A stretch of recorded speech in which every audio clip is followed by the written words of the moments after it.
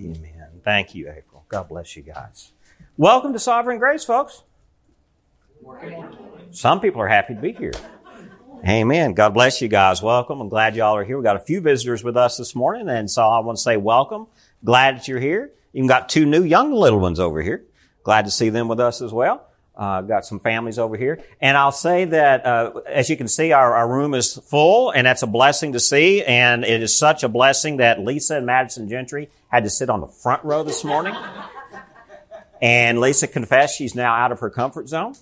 So because of her uncomfort, I think that's a motivation for us to get busy expanding this worship space into the warehouse. Amen. So that being said here, men that I've been talking to, I think it's time for us to get together here pretty soon in the next week if we can, to at least begin the process of planning, thinking, figuring out how do we move into the warehouse. We need to start thinking about expanding. We really do. The Lord has blessed us. Amen. Turn with me, please, to the Gospel of Matthew as we continue in this wonderful gospel. We are actually going to be closing out the chapter today, looking at verses 21 through 35. We now come to this is the last parable in chapter 18, and it's the parable of the unforgiving servant. But Peter here in verse 21, as we begin to read in a second, he will ask Jesus a question, and the question will be in response to the previous verses that we looked at last week, verses 15 through 20, concerning the sin of a fellow brother in the faith that must be dealt with. So the parable that follows of the unforgiving servant, let's approach this parable with that context. This is a continual flow of teaching from Jesus. Remember, all of chapter 18, most scholars see this chapter as one sermon, one time of teaching from Jesus to his 12. And so if we think of it that way, everything in this chapter is connected in one idea in some way or form. It's not a collection of fragments of Jesus' teaching and just placed in. Matthew doesn't seem to do that. It seems like Matthew is including a complete teaching here. So that's how I think we need to approach this parable, okay? Peter's question in verse 21 now sets the scene for Jesus' teaching on forgiveness. Let's remember before unpacking the lessons here in this parable, why forgiveness is key to the Christian walk. Why is forgiveness important? Our first entrance into the church, into the kingdom of heaven as citizens of his kingdom is by forgiveness of sin. We're not part of the kingdom lest our sin be forgiven. Therefore, Jesus teaches this parable to his 12, I think as a means of laying a strong foundation in them as they are building the church, especially after Jesus departs. These 12 will have the responsibility for his church. The scripture text for today is lengthy. So generally we will stand and read, but I think because it's such a lengthy passage, I'm going to ask that you just kind of read along in your Bible where you sit. If it was a shorter passage, I would ask you to stand, and I want to be sensitive to that. So if you will just read along with me in the heart, verses 21 through 35 in your Bible. But let's stand before the Lord in our hearts as his word is worthy of honor. Amen. Beginning in verse 21. Then Peter came up and said to him, Lord, how often will my brother sin against me and I forgive him? As many as 7 times? And Jesus said to him, I do not say to you 7 times, but 70 times 7. Therefore, the kingdom of heaven may be compared to a king who wished to settle accounts with his servants. When he began to settle, one was brought to him who owed him 10,000 talents. And since he could not pay, his master ordered him to be sold with his wife and children and all that he had, and payment to be made. Verse 26. So the servant fell on his knees, imploring him, have patience with me, and I will pay you everything. And out of pity for him, the master of that servant released him and forgave him the debt. But when the same servant went out, he found one of his fellow servants who owed him 100 denarii. And seizing him, he began to choke him, saying, "Pay what you owe." So his fellow servant fell down and pleaded with him, "Have patience with me, and I will pay you." He refused and went and put him in prison until he should pay the debt. When his fellow servants saw what had taken place, they were greatly distressed. And they went and reported to their master all that had taken place. And his master summoned him and said to him, "You wicked servant." Underline this.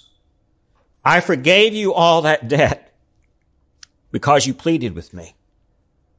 And should not you have had mercy on your fellow servant as I had mercy on you?"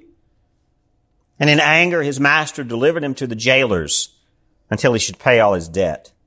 Verse 35 is the answer here to Peter's question.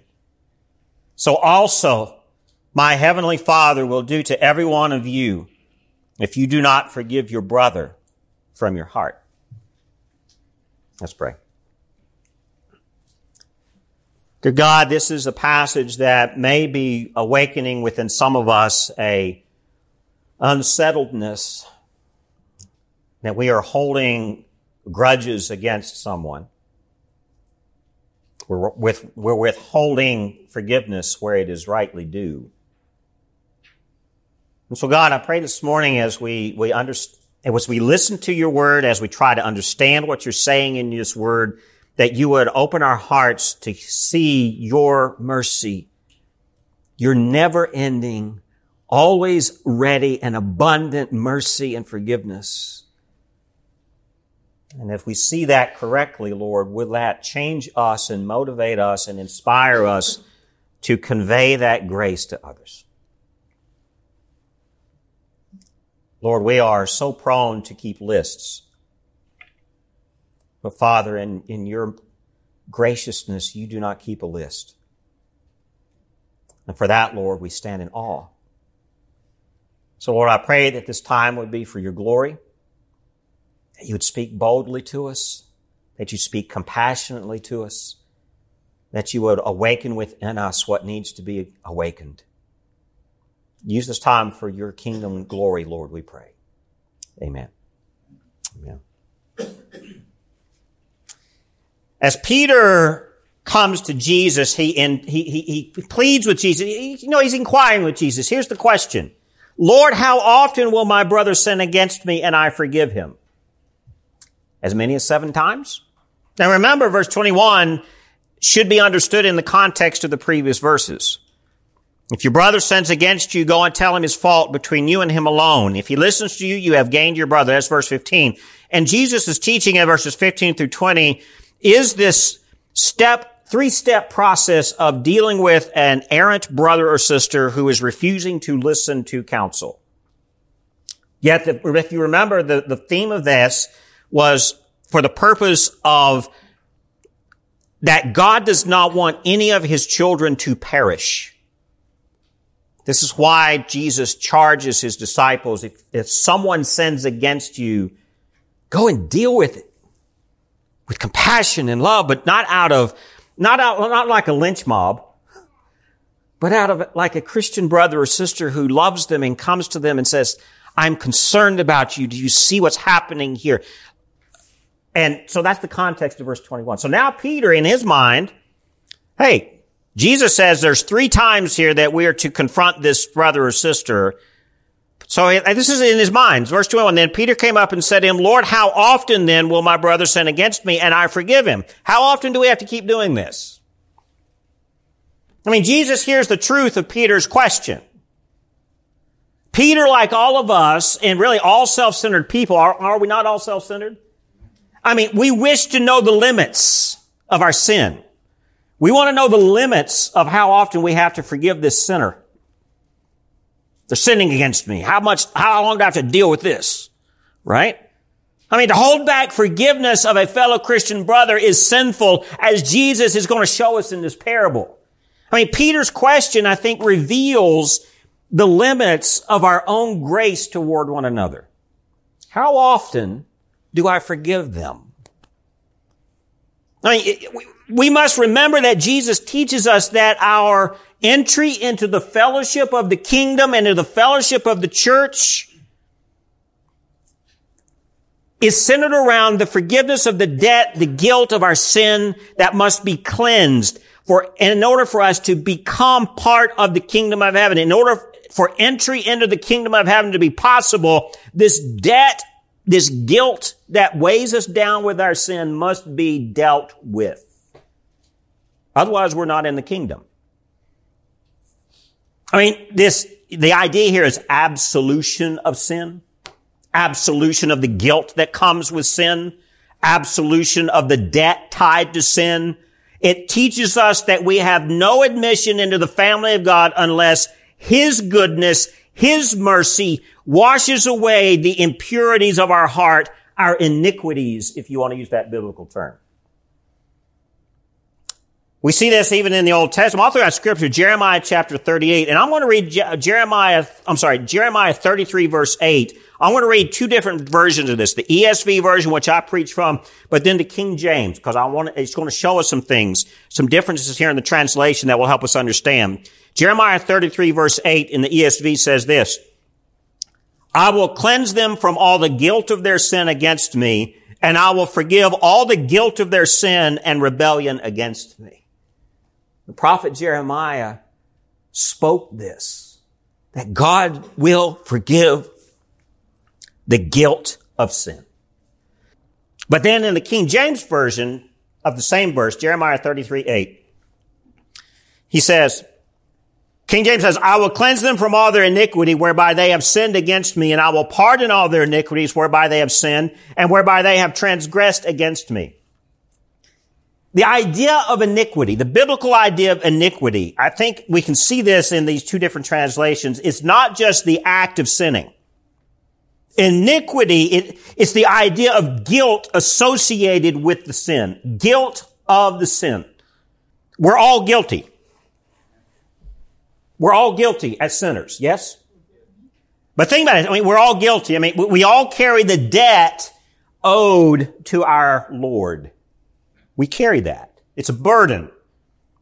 Our Lord, our King, our God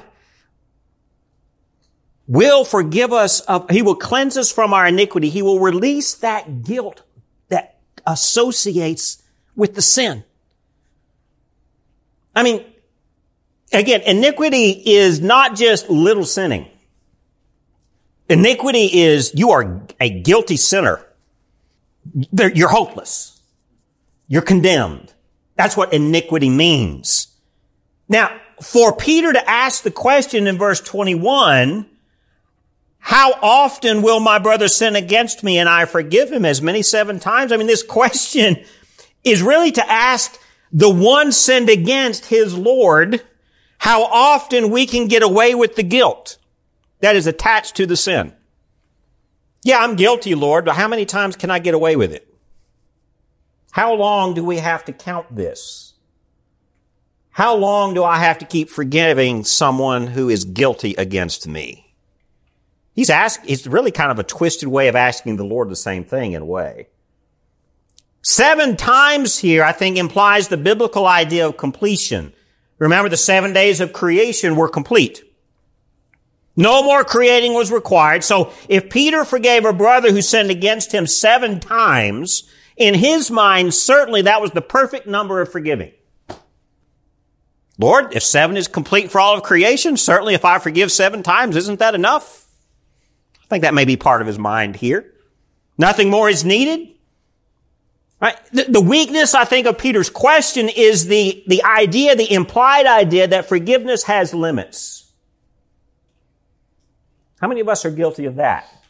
Without realizing it, do we infer in our thoughts and our actions that forgiveness has limits? I mean, the weakness of Peter's question here is that it's the idea that even God's forgiveness has limits. And Jesus is going to pounce on this opportunity to teach him something. God spoke through the prophet Amos this idea, and this may be where Peter is getting this thought. All throughout Amos, the Old Testament prophet, the minor prophet Amos, especially chapters 1 and 2, you're going to see this repeated phrase from God through Amos. He says, for 3 transgressions and for 4, I will not revoke the punishment. So maybe from the minor prophets, the Old Testament prophets, this idea of forgiveness has limits is in Peter's mind. Maybe in our mind. We're studying the minor prophets on Wednesday nights. We started in Hosea this last week, so here's my shameless plug from the pulpit. In our commercialized culture that we now live in, Wednesday nights we're going through the minor prophets starting in Hosea. And we're going to see some of these ideas, so well, what does it mean? I mean, perhaps Peter here, when he's thinking of forgiveness, he's thinking of Amos here as Jesus, or as God is saying through Amos, for 3 transgressions and for 4, I will not revoke the punishment. As if it's as God is withholding his mercy. Maybe Peter doubles the standard of the 3 transgressions to 6 and then adds 1 more to 7 as he was under Jesus' influence here. Because didn't Jesus, doesn't he show that his mercy and grace is more abundant than our expectations? So maybe that's what Peter's doing here. But he has this in his mind. Maybe Peter wanted to impress Jesus with his biblical knowledge of Amos. I don't know. Could be. We don't know what's going on in Peter's mind. But Jesus goes even deeper here. He's going to give a bigger response to Peter's question. So let's look here at verse 22. Jesus said to him, I do not say to you 7 times, but 70 times 7. And some translations say 77 times. I don't know if your translation says that. At this point, I think we got to clarify whether God's forgiveness is dependent here on a limit. I think Jesus' response here, Jesus said to him, I do not say to you 7 times, but 70 times 7. I think we also need to think about this question, and this is one that I wrestled with this week, and I actually shared it with a couple of men in this church, and they were gracious enough to pray with me and actually bring some points of clarity to me, and we just kind of wrestled with this idea. Is Jesus here saying at this point, does God's forgiveness depend upon repentance? In other words, is God's forgiveness, is it dependent on our repentance? In other words, does God hold back his forgiveness until the sinner repents? Does God hold back his forgiveness by limits? Is God's forgiveness bound by limits? And one of those limits could be, my forgiveness is limited until you repent. That's a thought that may be wrestled with here. There are passages of Scripture that seem to imply this. Here in Jeremiah chapter 3, if you're taking notes, Jeremiah chapter 3 verses 12 through 14, this is God speaking through Jeremiah, calling the northern tribe or the northern kingdom of Israel in contrast to the southern tribe of Judah to come back home. Here's what he says in Jeremiah 3 verse 12 through 14. And the Lord said to me, faithless Israel has shown herself more righteous than treacherous Judah. Go and proclaim these words toward the north and say, return, faithless Israel, declares the Lord, I will not be angry forever. Here's the repentance part. Only acknowledge your guilt, that you rebelled against the Lord your God, that you have not obeyed my voice, declares the Lord. Return, O faithless children, declares the Lord, for I am your master. I will take you 1 from a city and 2 from a family, and I will bring you to Zion. So the prophet Jeremiah seems to be implying here that God expects Israel, the northern kingdom at that time, remember the kingdoms had split, only acknowledge your guilt, that you rebelled against me, and that you have not obeyed my voice. The implication seems to be, if you do this, then my anger will be appeased. That's a biblical concept here. Further in Hosea chapter 5, Hosea says, this is the Lord speaking through Hosea, I will return again to my place until they acknowledge their guilt and seek my face, and their distress earnestly seek me. That Hosea 5 verse 15 seems to imply God is saying, I'm going to withdraw, I'm going to return back to my place until they acknowledge their guilt. It's as if he's withdrawing his favor until they acknowledge their guilt. In other words, it's like he's expecting some type of repentance here. So I think there's a biblical process of this, but let's understand what Jesus is saying here. I mean, Jeremiah and Hosea's prophecy reveals God's message to the rebellious, again, the northern kingdom of Israel, that their sin is so heinous. Their sin is so heinous that they are no longer his children. That's what we see in Hosea. Hosea marries the prostitute Gomer, and there are children born. One is called his children, and one is called no mercy. We looked at that a little bit Wednesday night. I mean, the point of the Old Testament prophets, I think, is more on God's mercy while also calling for repentance from sin. But the emphasis is on God's mercy. Yet I think it's important to point out here that, let's think about this. Matthew's account here in Matthew 18, Jesus' answer to Peter does not mention repentance here. But Luke's account of the same conversation does. Luke chapter 17, verses 3 through 4. Pay attention to yourselves. If your brother sins, rebuke him, and if he repents, forgive him. And if he sins against you 7 times in a day and turns to you 7 times saying, I repent, you must forgive him. So it's the same parallel passage from what Matthew's recording. Matthew doesn't imply here or expressly say repent, but Luke's account does. Yet even in Luke's account, I think we have to be careful. He's not emphasizing repentance. He's emphasizing forgiveness. That doesn't belittle the need for repentance. It does not in any way weaken the requirement of the repentant heart. The question is God's forgiveness dependent upon our forgiveness? As if God is limited. That's the question. I mean, the preceding instruction in Matthew 18, 15 through 17 about confronting a sinful brother does imply the importance of repentance. I mean, when Jesus says in Matthew 18, verses 15 through 17, these phrases, if he listens to you, and if he does not listen, and if he refuses to listen, I think this implies a responsibility of repentance from the sinner to the offended. I mean, however, at the same time, there's no implication in Jesus' teaching that we're to fold our arms and hold a grudge against one who has sinned against us, and I'm not going to forgive you until you repent. That's not there either. I mean, the simple meaning of Jesus' idea of 70 times 7 in verse 22 is that just as God does not give up on anyone, neither should we. We're not to give up on them. God's forgiveness is limitless. Therefore, why do we hold on to our sin? Why do we not approach the throne of grace with a heart of repentance?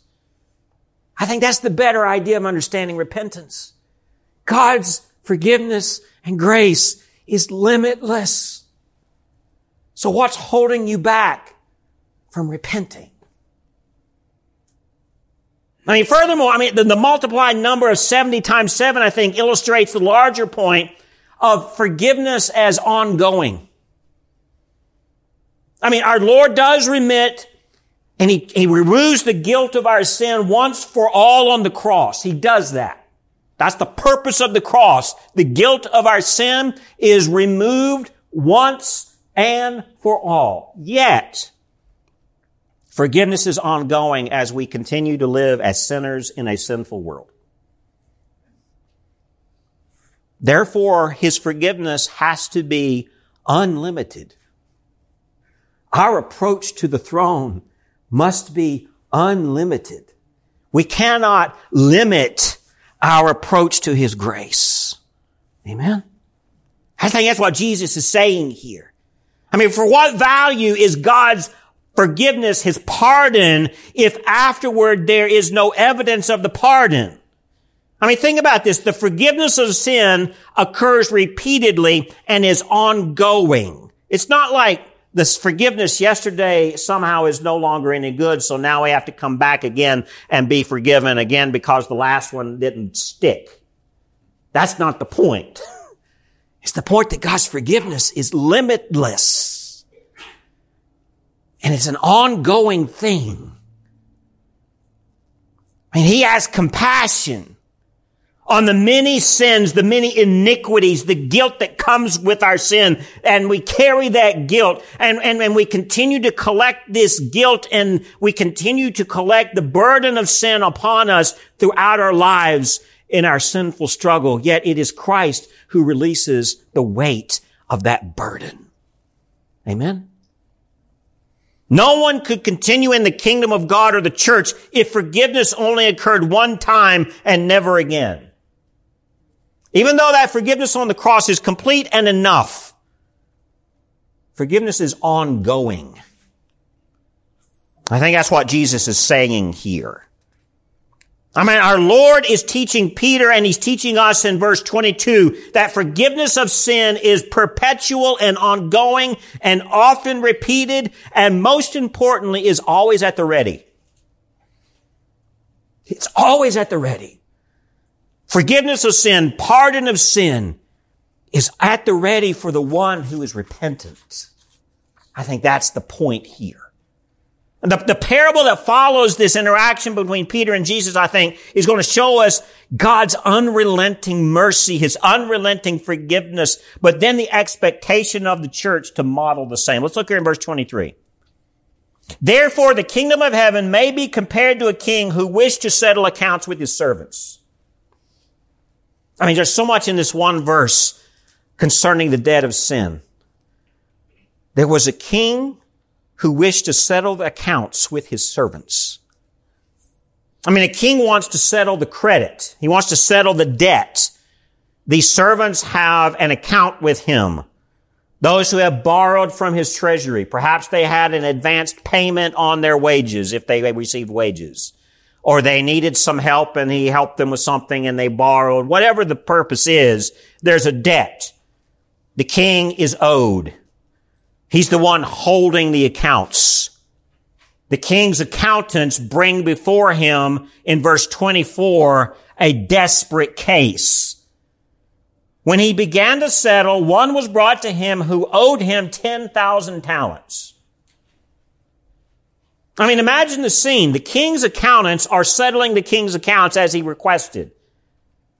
There are accounts, some who owe small amounts, others owe large amounts. Now the accountants bring a desperate case before the king. They can't settle this one. How do we know that this is a desperate case, an impossible case? Only the king can settle this one. What is 10,000 talents? I mean, 10,000 talents was a lot. It was an impossible debt to repay. If you're taking notes, here's how we calculate 10,000 talents. A talent was 6,000 denarii. A denarius, the singular of denarii, a denarius was an average daily wage. We see that in Matthew 20, verse 2. So if a talent was 6,000 denarii, you would have owed 6,000 days of wages for one talent. 6,000 days of wages for one talent. This foolish servant who borrowed so much was 10,000 talents in debt. So 6 million days of wages if you do the math. That's how to think about this debt. Now do you see the weight? I mean, is anyone in this room in that kind of financial distress? Now, how do you get into that kind of debt? He's got to be a fool. I mean, enslavement in debtor's prison was the only outcome for this fool. And I'm going to use that term lovingly, but it's real. He was a fool. If he's this kind of debt, he was a fool. How did he get there? I mean, verse 25 tells us that the king decreed that this man and his wife and his children and all the material goods they owned would be sold to try to somehow take a little bit of a bite out of this overwhelming balance of debt. I can't imagine selling his wife and his children into debtor's prison and selling what little he had as a servant would satisfy the debt. I mean, this foolish man had an impossible situation. And I think that's the point of the parable. That's why the accountants bring this desperate case before the king in verse 24. They brought to him a man who owed him 10,000 talents. 6 million days of wages. Never be able to pay that back. Which is the point. I mean, verse 26 and 27, so the servant fell on his knees, imploring the king, him, have patience with me and I will pay you everything. Now, of course, that claim, have patience with me and I will pay you everything, that itself was an impossibility. And verse 27, here's the key.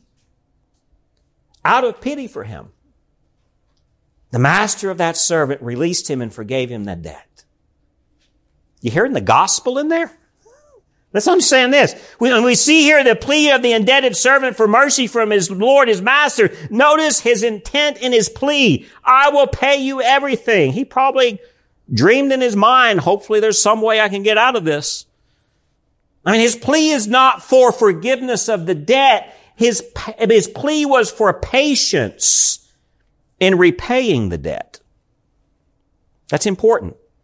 His heart does seem broken. And we call this idea a heart of contrition. The broken and contrite heart in Psalm 51, I will not despise. I mean, the servant does not ask for forgiveness directly of the debt. He does not speak the words of repentance. He pleads for patience. He pledges to repay, although he knew it was impossible. And the king also knew it was impossible. I mean, the amount owed is too great. I mean, we saw the crushing amount of debt here in verse 24. The servant's plea was impossible. I mean, his words of supplication here, his pleading with the king is no more than an unveiling of how oppressive the situation was. That's really all it is. That's kind of like repentance, isn't it? I am overwhelmed in this debt, my Lord. In some ways, this is repentance, and it's acknowledgement of the inability to repay. I mean, repentance is turning from your sin. That's what repentance is. But at the heart of repentance, too, is a heart of brokenness, a heart of acknowledging the impossibility of the debt. And this is what makes the king's act of mercy all the more important here, I think. And remember the key part of the Lord's Prayer in Matthew chapter 6, that all believers are called to routinely pray to the Father in heaven. Jesus teaches us in Matthew 6 verse 12, forgive us our debts as we forgive the debts of others. I mean, it's an ongoing reminder. Jesus teaches this prayer as an ongoing reminder to come to the throne of heaven. The once for all paid debt of sin on the cross does cover all sin, past, present, and future of God's people, but our sin, again, like we said, is ongoing. So we are called upon to confess our sin, ask for forgiveness as an ongoing practice of humility, as an ongoing practice of remembering where our debt is paid. Then in verse 27, notice the king's response from this plea out of pity for him. The king had pity. I mean, the king shows mercy on this impossible situation. He shows mercy upon the plea of this fool. I mean, he's released from the slavery of his debt and he's forgiven out of pity. I mean, the king calls for his release from debtor's prison. Verse 25. I get the impression in verse 25, and since he could not pay, his master ordered him to be sold. Remember back in verse 25? So when he could not pay, the order was just go ahead and send him to prison. By the time we get to verse 26 and 27, the master released him as if he was held in prison. I mean, the mercy shown here is important, and I think it carries with it the responsibility of the sinner. We all have responsibilities as sinners to come to the only source of mercy and forgiveness that is possible. We are called to this by a holy God, a merciful and compassionate God who is also just. And we have a responsibility to that calling. Yet this mercy of the king also shows, I think here, he had mercy for him. This king is showing the greatness of God's mercy and forgiveness. But think about this. Think about the status of a king. And apparently this week, in England, we now have a king. The passing of Elizabeth II. A sad occasion, but the rise of a new king. King Charles III. You know what it means to be a you can do whatever you want. There are some limits, I think, in the monarchy in Britain. You got some boundaries, but pretty much he can do what he wants. Right? And especially when it comes to granting mercy, the king is under no obligation at all to forgive the debt of this man. He's under no obligation. No law says he must. No matter how much the indebted servant pleaded, no matter how much he begged, no matter how much he even repented, the king is under no obligation to forgive. He's not bound by any law. Yet this mercy of the king, it shows so much of how good he is. Whatever forgiveness comes is never an obligation of the king, nor is he ever coerced or forced to forgive. That is how great his mercy is. The king pardons not just the minor offenses, nor does he pardon only once or twice, but as often as we sense our faults and are broken under our debt, and as often as the king himself feels merciful, he will give mercy. Mercy is available. But mercy is not guaranteed in this parable. It's not guaranteed. It's available. It's not guaranteed. The mercy and forgiveness was not because of the servant's plea. The mercy and forgiveness was because of the king's pity. That's important. Now, he does say here, out of pity for him, the master forgave the servant and released him and forgave him. It's not that but down in verse 32, he does say, because you pleaded with me, but it's not like the king had an obligation for the plea. But the plea did have a factor here in the mercy. But he still didn't have to. That's the kingdom. That's the place of being a king. The mercy and forgiveness was out of pity for him. Nothing of the servant played any role in this mercy from the king. Nothing. Now let's look at verses 28 to 31. Notice the foolish actions of this indebted man in response to the mercy shown him.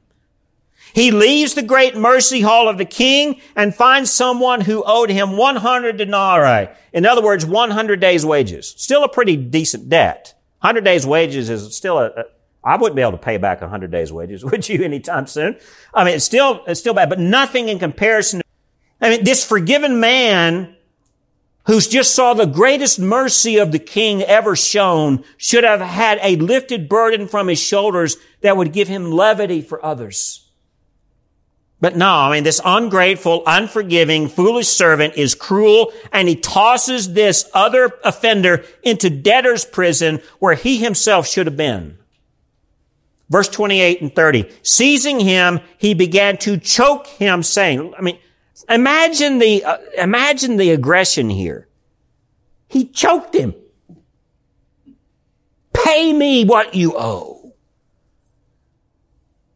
And then in verse 30, he refused mercy and went and put him in prison until he should pay the debt. I think we can see clearly here in this parable that there's a twofold lesson that Jesus wants us to see. Number one, forgiveness is abundantly ready to be granted. But forgiveness then should also be abundantly ready by us to be conveyed to others. But we had to see here from verse 35 that both the repentance and the forgiveness must come from the heart. This is the key, verse 35. So also my heavenly Father will do to every one of you if you do not forgive your brother from your heart. Repentance that is not genuine, that is only from the lips, that is only an outward action alone, maybe to please someone, Maybe to get the preacher off your back. Maybe in a vain attempt to get the Holy Spirit out of your heart. Because the heart will convict us of our sin. Okay, I'm just going to say the words. Maybe the Holy Spirit will leave me alone. Vain repentance leads to nothing.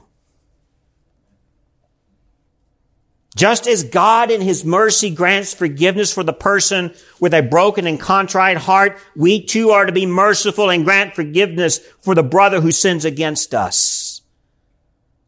I mean, the point of this parable has less to do with whether we should wait for repentance from the sinful brother or sister and more to do with a spirit of forgiveness. I think that's the lesson here. Verse 35, Jesus describes the lesson of the parable as the lesson He wanted Peter to learn. Verse 21, remember Peter's question? Then Peter came up and said to Him, Lord, how often will my brother sin against me and I forgive him? As many as 7 times? And then the response is no, 70 times 7. The answer is in verse 35. So also my heavenly Father will do to every one of you if you do not forgive your brother from your heart. If you do not forgive your brother from the heart, the penalty is what is in verses 32 through 34. Then his master summoned him and said to him, you wicked servant, I forgave you all that debt because you pleaded with me. Verse 33, and should not you have had mercy on your fellow servant as I had mercy on you? And in anger, his master delivered him to the jailers until he should pay his debt. Now, I don't want to open up the can of worms here about whether this is a text that says that you can lose your salvation. That's a different sermon. I don't think that's what it says. I think the lesson here is a different lesson. The foolish debtor. I mean, notice the first judgment of the king in verse 25 against this foolish debtor. Verse 25, since he could not pay, the king ordered him to be sold with his wife and his children and all that he had. We see justice at work there, verse 25. God is just. And justice demands that debt be paid. But we also see mercy. This foolish debtor begs for mercy. And the mercy of the king released him from his debt. But I think what we see here in this text, in this parable, is that this plea for mercy from this sinner, this servant, was a vain promise. It was a vain plea. And the king saw the truth and said, you never really meant it. My forgiveness never stuck with you. It's evidence that I think he was never really repentant, nor was he ever really in the king's grace. I think that's evidence here. I mean, this foolish debtor shows his true unforgiven heart. And he has an unforgiving heart towards someone else. He lacks gratitude and mercy toward a lesser offender.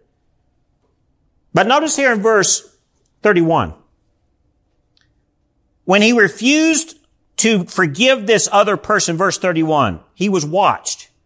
When his fellow servants saw what had taken place, they were greatly distressed, and they went and reported to their master all that had taken place. Verse 31, I think, is an echo of what we just saw in verses 15 through 20.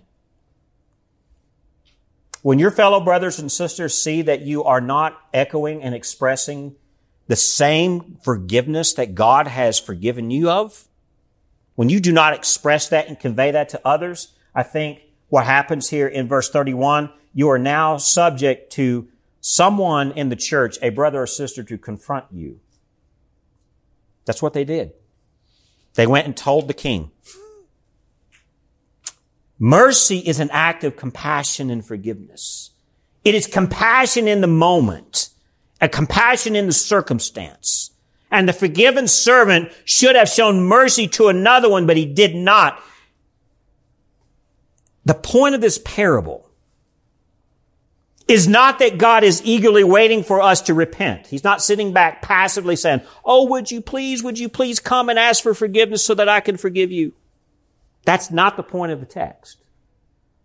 I mean, the point of this parable, I think, is that we're to have a heart of forgiveness toward those who sin against us. That's the lesson. This parable answers Peter's question. Really, in verse 21, When he asks, Lord, how often will my brother sin against me and I have to forgive him? As many as 7 times? I think Jesus teaches this parable by telling Peter, you're asking the wrong question, Peter. It's not how many times you forgive. It's not even how many times the person deserves forgiveness. That's the wrong question. The right question is, how big is the mercy and forgiveness of my God? And how often can I convey that to others? I think that's the lesson here. God is the King. Let's remember that. He is the King. He is the Master. He is God. And so, we see in Scripture that God will be merciful to whom He will be merciful, and He will show grace to whom He will show grace. He is under no obligation to count the number of times He's graceful. Exodus chapter 33, verse 19, God says this, and I will be gracious to whom I will be gracious, and I will show mercy on whom I will show mercy. And this comes from His interaction with Moses as Moses intercedes for the sinful people. And this idea is repeated again in Romans chapter 9, verse 15. God grants mercy to whom He grants mercy. He forgives who He will forgive. He is under no obligation to keep a list and keep a record of who He forgives and who He does not. We, on the other hand, do not have that luxury. This is the point I want to bring out. Now, I'm going to close with this point. We are not God. God's mercy and forgiveness is endless. So should we be endless in our giving of mercy. But we do not have the luxury of choosing who we give mercy to and who we do not. God does. I think Jesus' answer to Peter emphasizes that we are not like God in giving mercy because we're not as gracious and merciful and forgiving as God is. I mean, that's His nature. That's not our nature.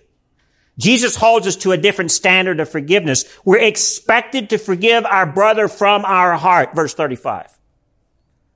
We're expected to forgive always, not keep a list. Notice that Jesus does not grant Peter the privilege to choose when and who to forgive. We're not given that. Only God has that right, because He sees the heart. We're not given the right to demand repentance before we forgive either. I think that's the point here.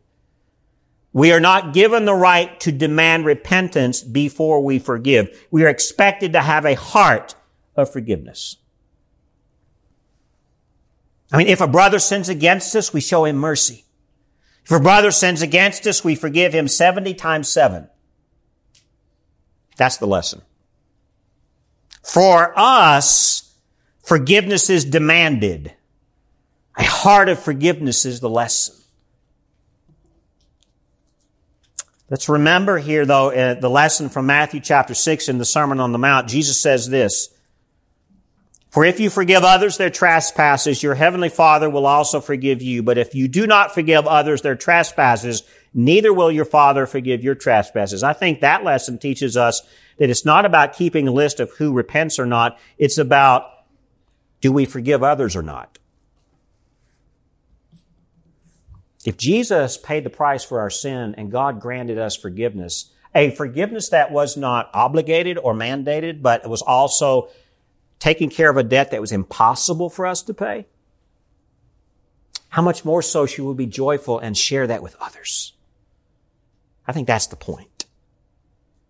I mean, God's mercy and forgiveness are His alone to grant. We are unworthy. His nature is gracious and merciful. Our nature is sinful, and it is apart from grace and mercy. So how we respond to that unmerited mercy that God gives us shows our true heart. That's the lesson.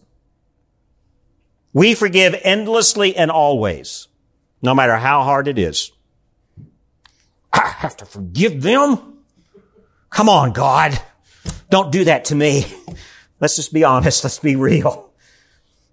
We do not count how many times we are merciful and stand on that merit as if we now earn God's favor. Look at how many times I forgive God. That's what Peter was trying to say. I mean, this parable expects the forgiveness received to be forgiveness conveyed. I mean, this parable, let's think about this, and we're going to close with this point. The parable begins with judgment. We all have a huge debt to pay that we cannot pay. The parable centers on grace, the plea and the pardon. But then the parable ends with a final judgment. We will be held responsible for how we convey the grace and the forgiveness that God gives us. And let that sink in.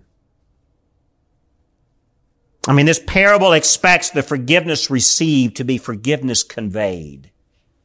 I mean, free pardon by a gracious God does not mean that He cancels judgment. It means the debt of the judgment is satisfied. I mean, we live between two judgments. The first is of our sinful condemnation. The last is the final judgment scene where our application of God's grace and His mercy that fills this timeline that we're currently in between the judgments will be reviewed. Verse 35, so also my heavenly Father will do to every one of you if you do not forgive your brother from your heart. I think that casting back into the jailers and into the debtor's prison is not a withdrawal of forgiveness. It is the final judgment of our Lord when He sees that we have not given that mercy to others.